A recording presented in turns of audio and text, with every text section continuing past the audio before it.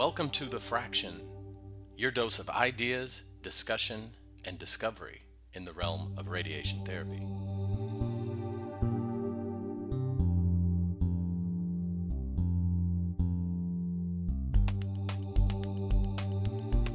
This is part 4 in our 4-part series of discussions with all-stars from the 2018 World Championships of Treatment Planning.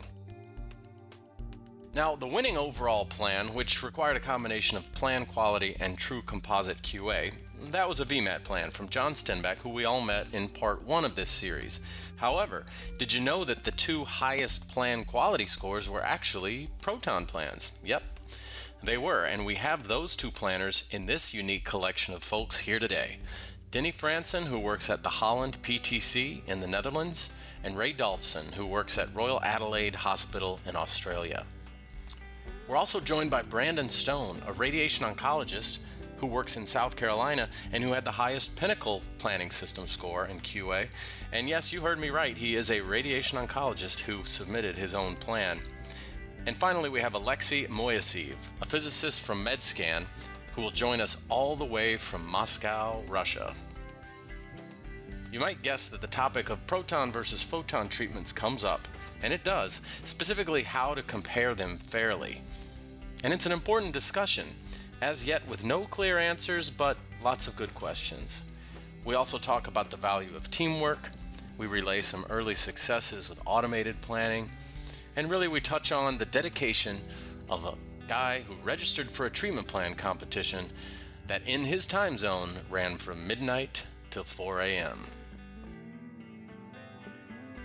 You're tuned into The Fraction. This is Ben Nelms. Let's get started, and let's hear from Ray Dalfsen, who has joined us all the way from the land down under. I'm Ray. I'm from Adelaide in South Australia.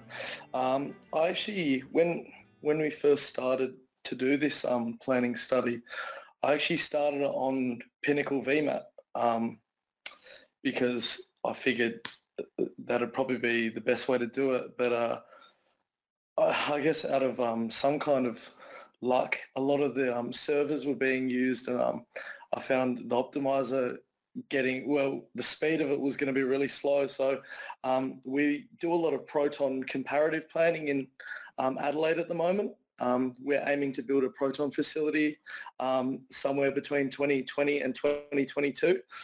So I've been using Eclipse protons for a while. So I decided to do the plan on that. What else did you want to know? No, that I love that background. What kind of what's the schedule on your facility, and what kind of proton unit will it be? There are several options. Yeah, so I can't really say too much at the moment because there's a lot of the stuff is kind of confidential, but we're aiming to build we've got a big biomedical precinct that's being built at the moment in Adelaide. We've got a brand new radiation oncology facility, a brand new hospital. Things are really going good, almost in the middle of the city actually. So we're planning to build a huge medical research institute and put a proton facility in there. So I can't really talk too much about vendor or types at the moment, but that's what we're aiming to do in the next coming years, which will be really interesting. But we've used a couple of different planning systems, and Eclipse was the one I chose for this plan. Well, that is kind of a good serendipity, because one of the topics we can cover is how do you decide when, so you'll have the option someday in the future, how do you decide when you prefer protons versus VMAT versus IMRT, weighing the availabilities and weighing for the patient what would be best. So that'll be a good topic for this conversation. Yeah. Aleksey, why don't you introduce yourself? Yeah, thank you. My family name is Moiseev. I'm from Moscow, Russia. We have a small private clinic. Its name is Medscan. So we have only one TrueBeam machine. Normally we're planning on Eclipse. It's the only available option for us. But we have special design of Eclipse. It's Citrix based. So it's not the real workstation. So it's somewhere in the cloud. and we have two servers, special servers for calculation, for fast calculations. Normally we treat patients with VMAT and RMT, all the techniques.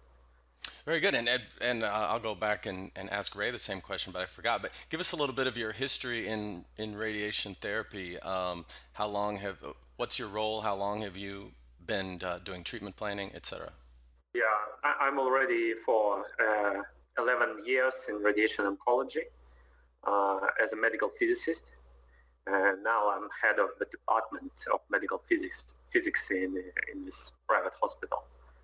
Oh, wow. Yeah, and I have experience in quite a lot of treatment systems from Multiplan on CyberKnife, Eclipse, XIO, Monaco systems. So I really can compare a lot of them. That's great. That will be a useful background as well. So now let's rewind. Go back to you, Ray. A little bit of your history in the industry. Yeah, sorry, I should have mentioned that before. So I'm a radiotherapist. So I was working for 4 years clinically. And in the past 2 years, I've been non-clinical, working in a research role. So back to what I was saying before, I've been doing a lot of proton comparative planning, but also I do a lot of research and kind of innovation dosimetry stuff with mainly SRS and SABR. So at our department, we're a 4-LINAC department. We're quite a big public centre in South Australia. We're the only public centre in our state, which covers about 1.5 million people. So we're quite busy. And yeah, a lot of the work we do is with SABR and SRS. Pinnacle, BrainLab and Eclipse are the planning systems we use. So we've got a fair bit of variety and a fair bit to pick from there. That's really interesting. That sounds like a pretty attractive role to have. Where is your job to be on the forefront of help determining what are the best treatment options? So it's more of a research role for clinical application. Yeah, essentially, it's a really interesting role, to be honest, and I'm very blessed to be in it.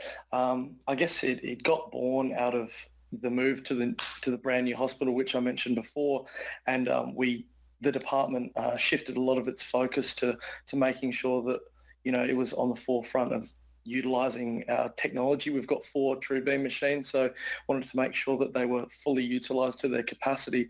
But also because Australia is such a big country, we didn't want to have patients having to travel interstate routinely for treatments that were potentially available in our centre. So we engaged the role to really make sure that all the machine stuff and all the dosimetry was quite up to date.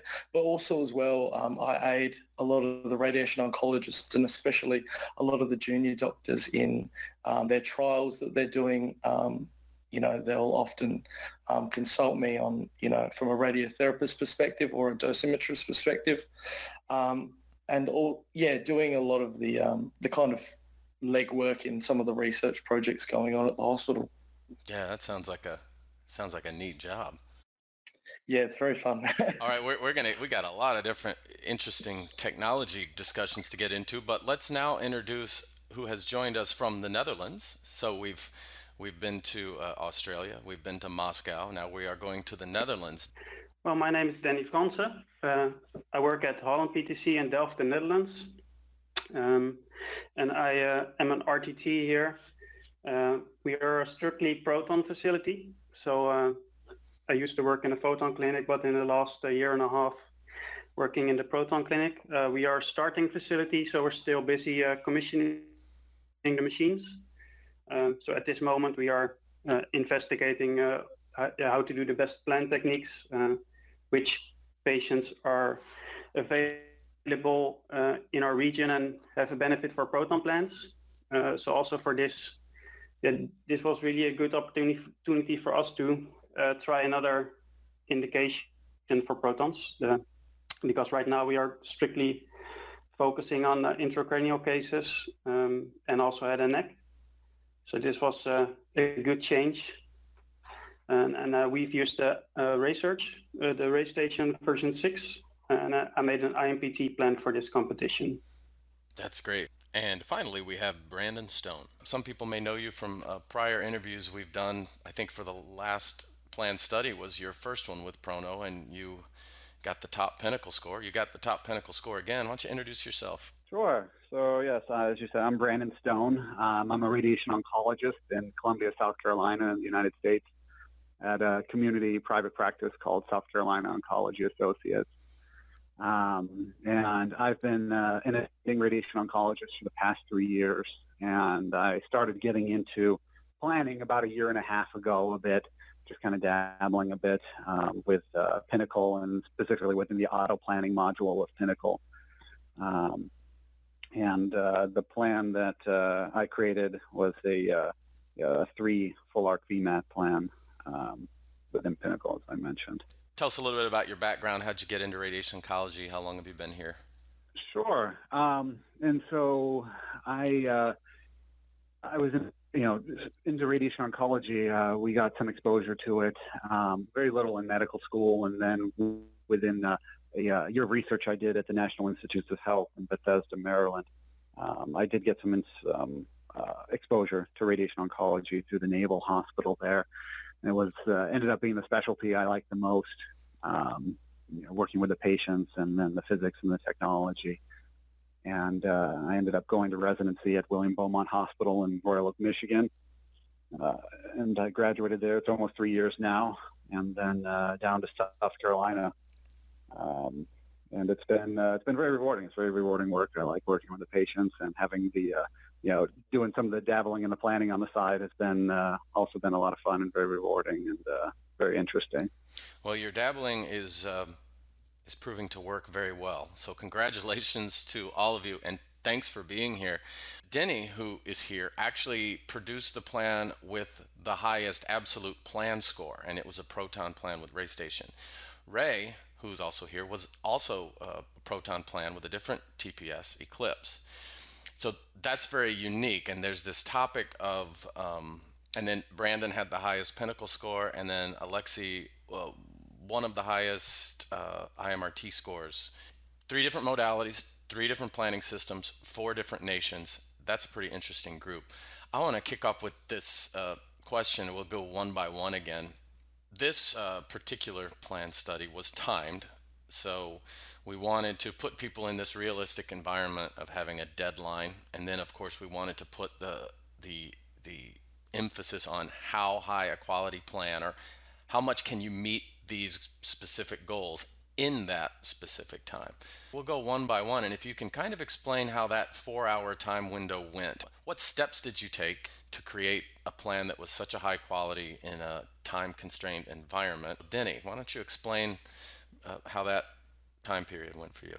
Well, I first started out after loading the data set into RayStation, just looking at the patient, looking at how the targets were defined, seeing where the challenges could lie within this plan. And for myself, the trick I always use to start with a patient is just to keep it as simple as possible and just have a first guess regarding the beam arrangement, and just see what kind of coverage I can get, and then see how far I am away from the DVH parameters I want to achieve.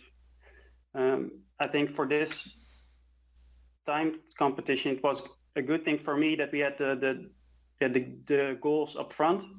So what we did is we already imported these goals as clinical goals in RayStation, so I had that as a direct feedback from the system, which really helped me in really digging down into the plan. And after a few iterations, I had a pretty nice score. So that was really more or less a simple start, and then just digging down on the most important parts with the highest points.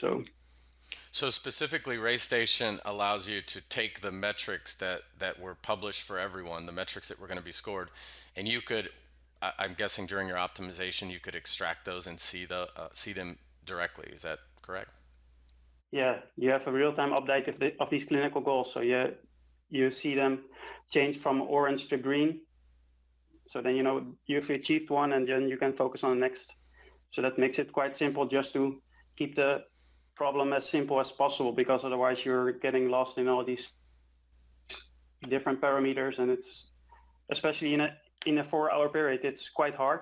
For us, it was at night, so it was an extra difficulty to keep the focus on where do you want to go with your plan. Yeah, understood. Sorry about that. You were working late that night over in Europe. You said your site, Holland PTC, is exclusively proton, right? Yes. Did you use did you basically use the same technique you would use for any patient, or did you have any special techniques or experiments that you tried in this study? There were some planning studies done for cervical cancer patients with protons. So coming up to the competition, I read a few articles about this and looked at the planning approaches they would take. And I just implemented that in the plan.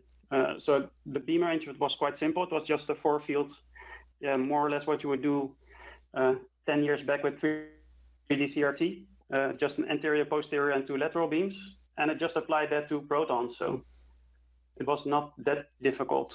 That's great. I guess it was good timing that you had been doing some cervical case studies before this plan study. So that worked out well for you. Very good. Now let's stay on the proton track. And now, Ray, if you can go a little bit deeper and explain what you started with earlier, what led you to do a proton plan instead of a photon plan on this one, and then tell us about your experience during the process. Yeah, I'm actually really happy, Denny, that you said that you kind of just approach this as you would, a normal clinical plan clinically, because that's, I think, what the most important thing was with the 4-hour deadline. I'm not trying to cut corners or do anything irregularly, but more so just follow the process as you would usually. I guess I did start with a VMAT plan, but when I looked at the volumes, I actually did a study last year for the RSS ASM on a prostate nodal planning study, and the volumes were very, very similar. So in my head, it kind of clicked, maybe I'll try a proton plan with this, a proton approach. And like Denny said previously, you're looking at the volumes, it was really kind of simple for me to look at it and use 3 beams with just 2 laterals and a PA. When I look at, a big fields like this, especially when I'm using protons, I really like to kind of imagine the dose fall off in my head and kind of estimate what is possible. So I guess that's really how I started the planning study with protons. But I really kind of worked it as I would any normal plan under any untimed conditions. So usually I try and work the plan to have a very uniform dose coverage before I think of anything else. So that probably took me about half an hour to really get my structures right and really keep my conformity in nice and tight while still having really uniform doses throughout the PCV. I think that was probably the most important thing to me to achieve.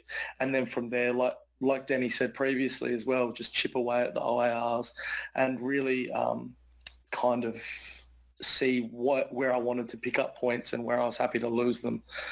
From a bit of experience from previous planning studies, when I got the metrics the week or 2 weeks beforehand, I kind of marked on the DVHs where I thought I'd be able to achieve scores, where I'd be able to get points, but also I highlighted to myself where I'd be able to, lose a couple of points, but it not really make a huge impact on my score, because I guess with 4 hours, really, it's very easy to look at the planning metrics and get a little bit overwhelmed and a little bit confused. But I think, just taking a really rational and regimented approach as what I'd usually do to a normal clinical plan was really the most important thing, I think. One thing I noticed, maybe you can comment on this, or maybe you answered it already when you said you had done a prostate plan study. I noticed that you used you kept it with just 3 proton beams. How did you decide 3, and how did you find the optimal angles? Because proton beams are static, you have to find the optimal angles. Yeah, so when I did the prostate nodal plan study before, it was based on a Saber fractionation pattern, so only 5 fractions. So I guess subconsciously I've always thought never enter anteriorly because there's so much potential for range uncertainty, for the distance to be changed, through a multitude of reasons such as breathing or differing bladder filling. So that's really where I got the 3 beams from, and really just keeping it simple, like Denny said before, again, just the 2 laterals to work either side of the PTV, and then the posterior beam kind of works around what those 2 beams can't cover, while trying to make the plan more conformal and also avoid the bladder a lot more, rather than using an anterior beam or relying on those 2 lateral beams to get you coverage, homogeneity, and also conformity. Yeah, that makes sense.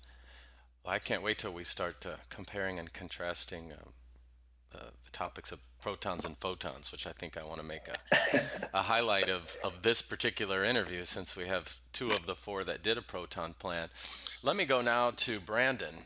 And Brandon, you can explain your process and answer the question. But one thing, if you can work it in, your plan was extremely efficient in terms of monitor units. I think the total, you chose to use only 3 VMAT beams, even though up to 4 were allowed. So very efficient, more efficient in terms of the number of arcs, but also your total monitor units, I'm looking here, were only 674. And to achieve such a high score, in fact, the highest for Pinnacle VMAT, with one of the lower monitor units we saw, how on earth did you do that? Yeah, I mean, that the MU portion of it, and I can go over the rest also. I mean, to start with that, it's really, that's not intentionally done. I guess that's just kind of a side effect, and not something I can entirely explain, of the algorithm I use to do all of the planning. And so essentially this plan was created using the same algorithm I had discussed and I used for the SBRT plan challenge. But because of the limited planning time, I created a template prior to the start of the contest. Essentially, I replanned 3 of my previous GYN cases using my algorithm and the plan quality metric scoring that was released prior to the competition. And once the 3 plans were created, I simply just combined the target optimization goals and the OARs from the 3 plans into a final template. And then once the competition began, I loaded the template and I pressed start on the auto plan. And really, I mean, I just submitted the result without any kind of additional optimizations or iterations, other than some slight MU increases. And there was some significant room for improvement with the algorithm I used, but the auto plan took about 2 hours to run, and so there was not time for a second iteration. You did manual tweaking after the first auto plan iteration? No, I mean just the MUs. I increased the kind of the MUs a little bit, or to maximize the score. You kind of submit it and see where your score is at, and say, well, I can increase the MUs a little bit to, my score will be a bit higher if I push up the MUs to get a bit more coverage. And so you kind of increase it, a couple MUs at a time, and then resubmit it and say, okay, I'm a little bit higher, a little bit higher. Oh, now I'm getting lower again. Let me back off, half an MU or something. I didn't do any manual optimizations or kind of tweaking other than just adjusting the monitor units a little bit. Interesting. So estimate how many different plans did you score? How many iterations in that 4 hours were you able to try? Well, it was just the one time I could run, the auto plan, because it took about 2 hours to finish running. And so within a 4-hour time frame, there's no way I was going to be able to, I couldn't trust it to run again and then be able to submit it. So it was just the one time that I could push go on the auto plan. And then, and actually I had at the same time, I had 2 of the same, like I had I had it in twice. I had two patients with the same volumes, in twice. Because sometimes as you run the auto plan, one, for some reason, one will be a little bit better than the other. So I ran, like two of the same volumes with the same template for the auto plan. But, sometimes, for one reason or another, if you run the same thing twice, it gets a little bit better. And so it was one iteration each with the same template, I suppose. And you can't, I didn't really do any tweaking afterwards or kind of manual optimizations or change weighting to run it again.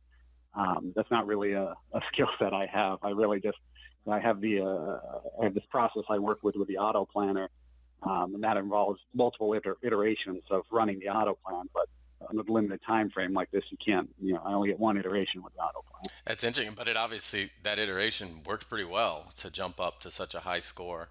During those 2 hours, Yeah. were you almost like clenching your hands saying, boy, I wish I could be doing something here? Yeah, we had, there were a lot of people staying behind. We had several people from my institution trying to stay behind. We did pizza, and they were running their own plans. So there really wasn't much to do during that 2 hours other than eat pizza and talk and try not to distract the other people who were actively working. Now that should be Philip's marketing angle for auto planning. It's like press go and eat pizza. That would probably work. And before we get Aleksey's summary, I really do just want to point out, and all of you can go, anybody listening can go to Prono, whether you participated or not, and you can do advanced analytics like see score versus monitor unit, score versus estimated beam on time. And Brandon, I don't know, maybe when you use Pinnacle you don't realize, but the 674 monitor units, I'm looking over everything now. Most of the plans submitted were 6 MV. Very few were under 1,000 monitor units. That's for VMAT. Of course, IMRT requires more. The ones I'm seeing that made it below 1,000, most of them were using 10 or even 15 MV, so it's kind of understandable why those might need a few less. But there's something really efficient going on with your monitor units. I don't know if it's pretty interesting, because I think that would translate to a faster delivery, potentially a more accurate delivery. So it's interesting. You may not have even known. And I think that's just a side effect of the auto planning. I think every time I've used auto planning, it seems like it does. I don't know exactly what it's doing to accomplish that, but I think I don't know if I could really take credit for that. I think that's just the auto planner edge and the way it works. As part of the human plus machine system, it's producing that interesting and notable result for 6MB. All right. Aleksey, why don't you take us through your process? And specifically, I want to ask you it sounds like you're a master of many different types of planning systems. I think you named at least 5. So you probably had a lot of options at your disposal for modality. Tell us why you chose to do IMRT, and then tell us how you got to such a good score in 4 hours. My main consideration was about time. It's limited time for planning. And I know that VMAT is much slower in optimization compared to RMRT. So I decided to go for RMRT just because of the speed of the planning, speed of optimization. So, and as I said, I have Citrix, so actually I did my plan from my home because it's not possible to do it during midnight in the job, So my planning started in the midnight. Oh, sorry. In Moscow. Yeah, but I have a remote connection to the Citrix, and so I plan from my bed, let's say. And because of limited time, I decided to use RMRT, but first of all, I of course checked all the contours. Shame on me, I have no preparation at all. So just at the midnight, I start downloading everything and prepare everything. And first thing I have done, I checked the contours. In our clinical situation, we always check support devices like couch. And one thing I have noticed, and I didn't know does anybody did it or not, but I changed the contrast in the bowel. Because I see the contrast during the CT scanning, and normally we change it on the water. We had, for this particular patient, it's a good point. For this particular patient, the providing institution provided a CT that was with contrast and without, but actually it was with vaginal marker and without. So we used the one without the marker for the planning because that wouldn't be there during treatment. But you're talking about contrast in the bowel, though. Yeah, exactly. Yeah, I think patching that in with water would be the normal routine, so you definitely did the right thing. Yeah, so I just changed the contrast on HU0, like water, and then start planning on RMT. And actually my first plan was like 105 points, so at least I had passed all the requirements, and it was quite fast. My first beam arrangement was based on my experience. So I place beams to have to shape the target, let's say, because it's have quite difficult shape. It's not an easy target, so I decided to place it by my own. But lately I changed my mind, and I have 9 beams separated on the same angle, just to give some room for optimization. Yeah, and I see they were all coplanar, so there were no couch angles in you. It was mono-isocentric. How did you choose the 9 angles? Did you manually adjust those to see if the optimized plans came out better? Yeah, I started with manual adjustment, but then I decided to just do regular placing on the same separation from beams to beam.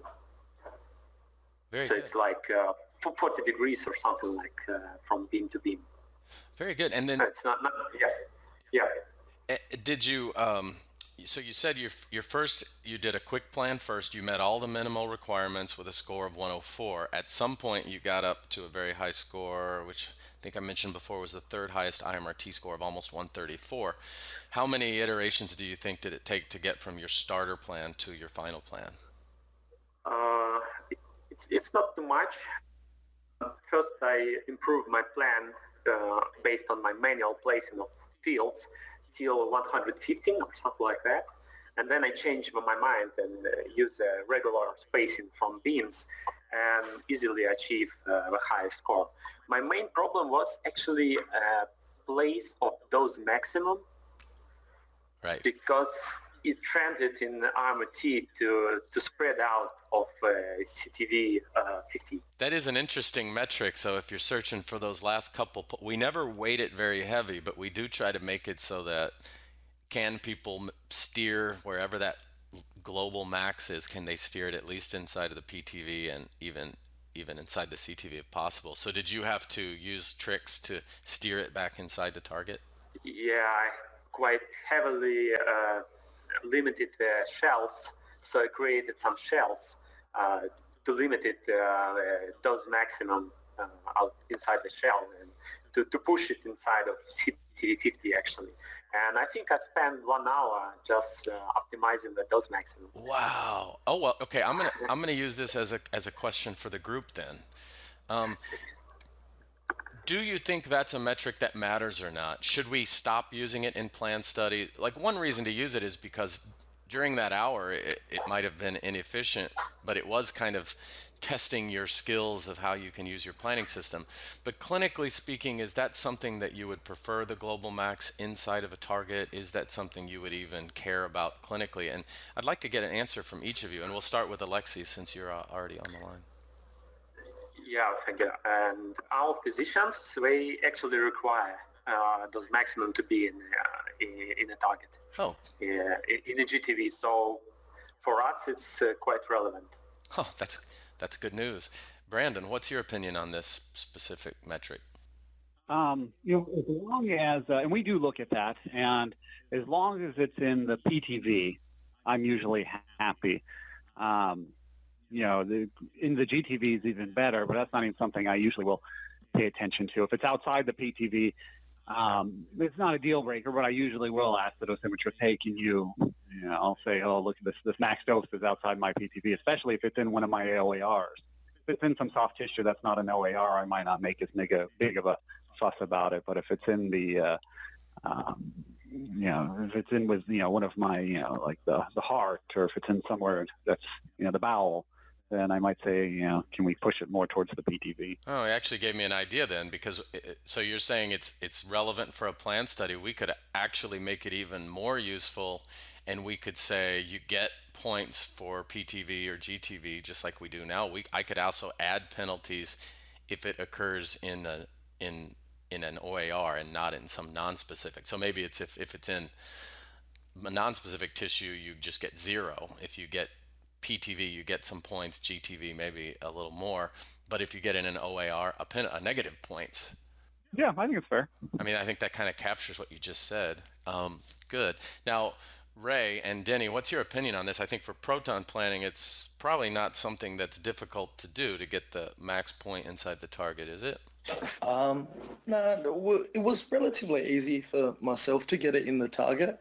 Having said that, though, I mean, with proton planning, it really depends on what approach you take. For instance, normally if I was planning a clinical style plan, I'd use robust optimization, which, you view a nominal plan, but the dosimetry isn't necessarily like that. You're looking at more so a bandwidth on DBH rather than a specific dosimetry on an axial or on a CT data set. So not so much in that regard. However, when our physicians are reviewing plans, they'll look at the Dmax, but then they'll also look at isodoses close to that. So say if Dmax is 107, they'll look at where 105 and 106 are, just to kind of put everything in a bit more perspective on an individual basis. Okay, but you didn't have to fight specifically for that particular metric to get a global max inside of at least the PTV, doesn't sound like. No. What about you, Denny? Was that pretty easy for you in your proton system? Yeah, I think it was the same as Ray said. It's quite easy to steer the Dmax where you want it. And also what Aleksey and Brendan said, sometimes it can be clinically important where the Dmax is exactly located. So I think the basic part, it should be within the target if possible, and sometimes away from an organ at risk, especially when you have higher prescribed doses. Say, for example, for a condor sarcoma, which would have 74 grade to the CTV and an optic nerve right next to it. So it can be very important in the clinical plan. Very good. I'm glad to get everyone's opinion. We will keep leaving that metric in most, if not all, of the plan studies. So more and more we're doing plan studies where a clinical planning team for a particular meeting, for example, puts together, I work with them and they put together their plan scoring. And that's one I usually suggest adding. That as well as a confirmation number can be pretty powerful. I want to address a different, kind of on the line of what Ray was saying, because this has come up, and it has come up with what we do with Prono, but I think in general, it's a discussion that needs to happen. And the discussion I would cast as, what is the fairest and most reasonable way to do modality comparisons, specifically VMAT/IMRT versus proton? It's important because as people are putting in proton centers, they're going to have to determine which patients, where it's enough of a benefit. So you need an apples to apples comparison. However, and Denny and Ray can correct me if I get this wrong, this idea of robustness with protons, it's much more sensitive to things like patient position, patient shape, even the uncertainty of the energy and the range straggling. So I think it was Ray who mentioned having these bands. You can look at this beautiful plan on the screen and then know that won't happen that way. So most proton facilities use some kind of robustness analysis, whereas with photons, it's pretty robust with respect to changes in patient shape, and there's not an uncertainty with the energy per se. And you can use margins. Margins take care of most of what we need to do, which leaves us with this conundrum, and that is, how can we really, both Prono for plan studies, but the industry as a whole, how can we fairly compare protons versus photons? Speaking from a proton's perspective, and also my years in the photon clinic, in the last year and a half, I've been making the transition towards the proton planning, and also the discussion about robust optimization, robustness evaluation of proton plans, and discussing this also with the doctors. And it's a difficult discussion because you have so many uncertainties to take into account when looking at a nominal plan, as Ray said. And it also depends on how you do your robustness evaluation, because in every center it would be slightly different, and it gives you a slightly different result. So I think there's still no clear-cut truth on what is a robust proton plan, and that makes the discussion a bit difficult. Just while along those lines, I'll give you an example of why this is a real issue. We had, it wasn't this plan study, it was one of the prior ones. I can't remember which one, to be honest. I think it was a proton-specific one that the Mayo Clinic did for PTCOG. And we had one institution that said, hey, we have a plan here where we got a great score, but it's not a plan we would treat. The one we would treat gets a much lower score, so we're going to submit both of them. And it was really kind of, they were telling us, and probably rightly so, that the way Prono does plan studies doesn't lend itself to protons as well, because we're kind of looking at this optimal situation. If you could design a plan study that did account for proton plans and robustness, how would you do that? I think the easiest way would be to, instead of using the PTV for photons, use the same CTV, PTV margin as a robust margin for your proton plans, and then looking at the proton plans separate from the photon plans, and then see if you see any differences between them. And it's also similar to what we do right now here in the Netherlands, because we get patient referral from photon departments, and we do these comparisons, so the clinical photon plan compared to a proton plan, and then see if this patient can come for a proton treatment. Is it hard to do that objectively, though? Because I think you said you're looking at DVH with error bars on it, essentially, whereas a photon will have smaller error bars. If you did a robustness simulation for photons, it would have some error bars too. You could simulate potential setup errors, etc. They'd be smaller. Can you make this objective? And I don't know the answer to that question, but I think it's an important question, because at some point, not only for determining should this patient be referred to a proton center, but the question of reimbursement. Should this, payers are going to say, why would we go pay for protons when we could be doing IMRT here? It's a hot topic, I think, or it should be. Yeah, so like Denny mentioned, it is a really difficult topic to approach, and we've had a lot of trouble kind of formulating I'll use the term robust approach to this comparative planning. But at the moment, what we try and do is do two separate clinical style plans. I think ICRU 78 recommends that for planning studies, proton planning studies, you still submit the dose to the PTV as you would with a photon planning study. But we've had a couple of our radiation oncology leads do overseas clerkships where they're able to, I guess,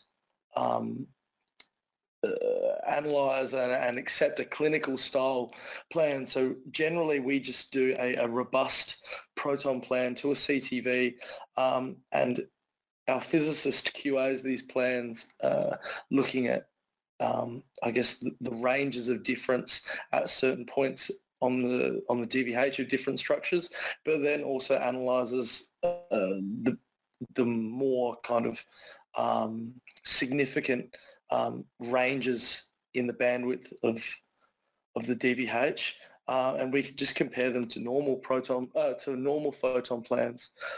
However, I do agree with what Denny said.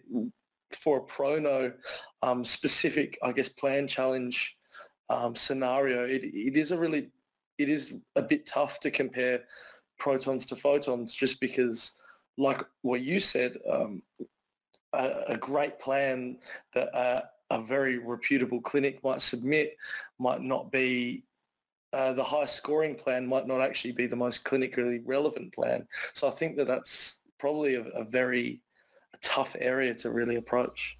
I'm going to move on to, I have another specific question for Brandon and Aleksey, but before we leave the topics of protons, tell me if this is a crazy idea, just conceptually.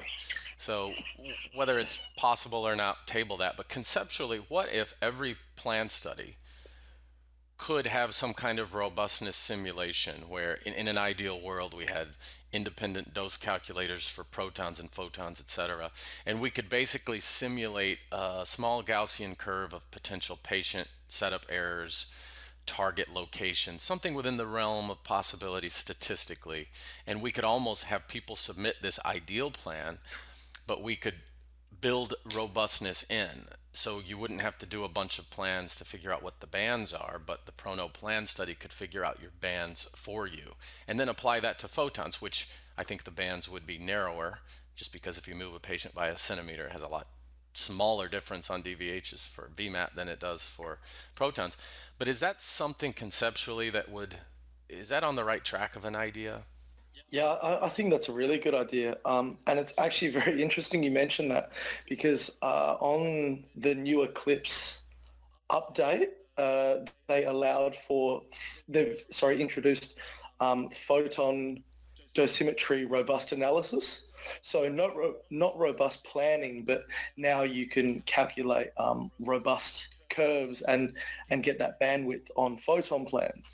So I've actually been looking at that over the past, since Monday, been comparing, I guess, a clinical style photon plan, but how it, weighs up when you put robust situations into it. And it's actually kind of interesting. It's not as, hard and fast as you think it would, just using, margins for planning.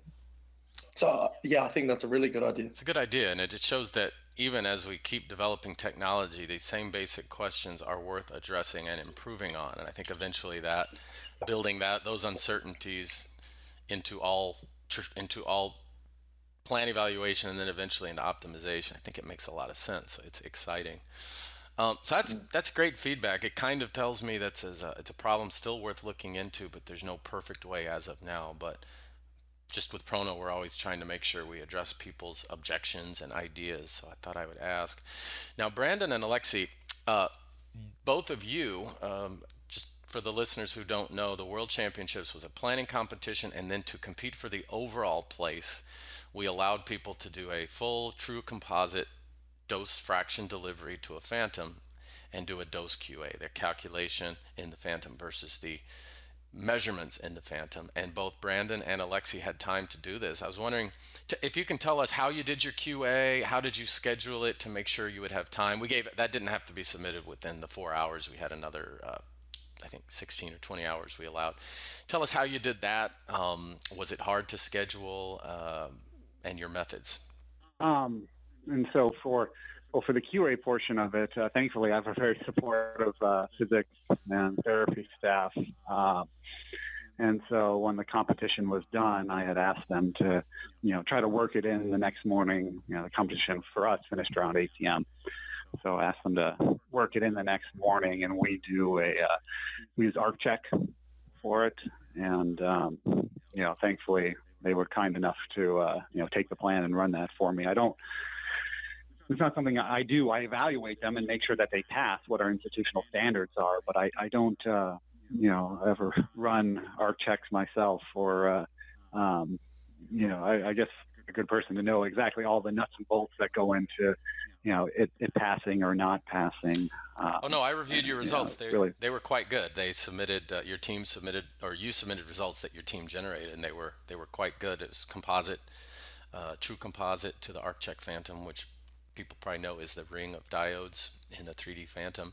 I've been forgetting to ask this in the interviews, but did you want to give a shout out to anyone who helps you do the QA?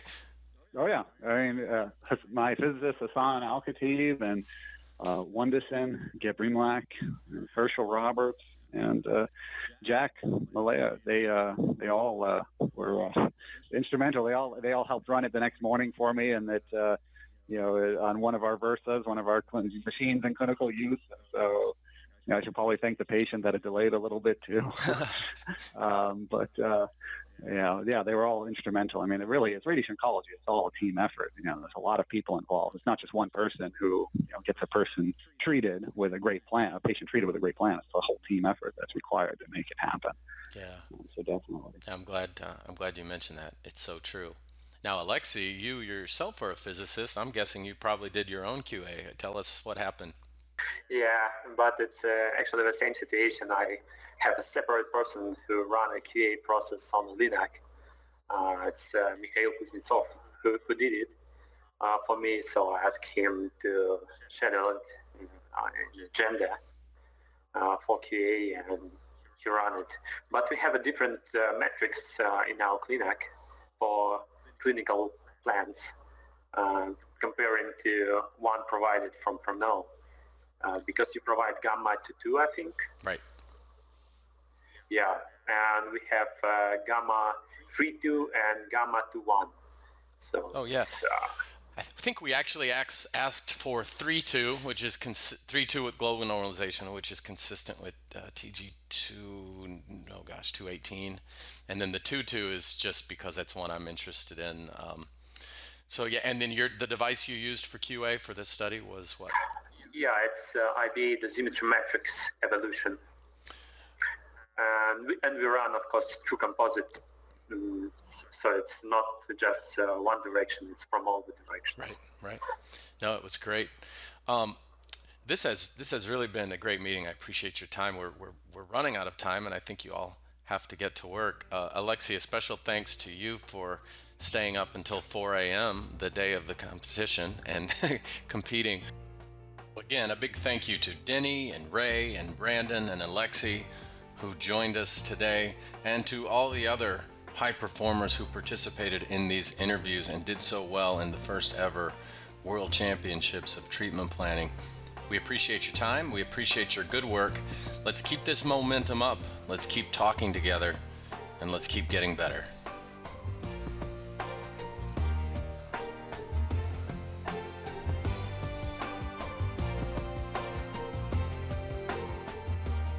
Fraction is a Prono Systems production. If you have ideas for a future topic, something you'd like us to explore, or a story that you would like to tell right here on the show, then by all means let us know. We want to hear from you.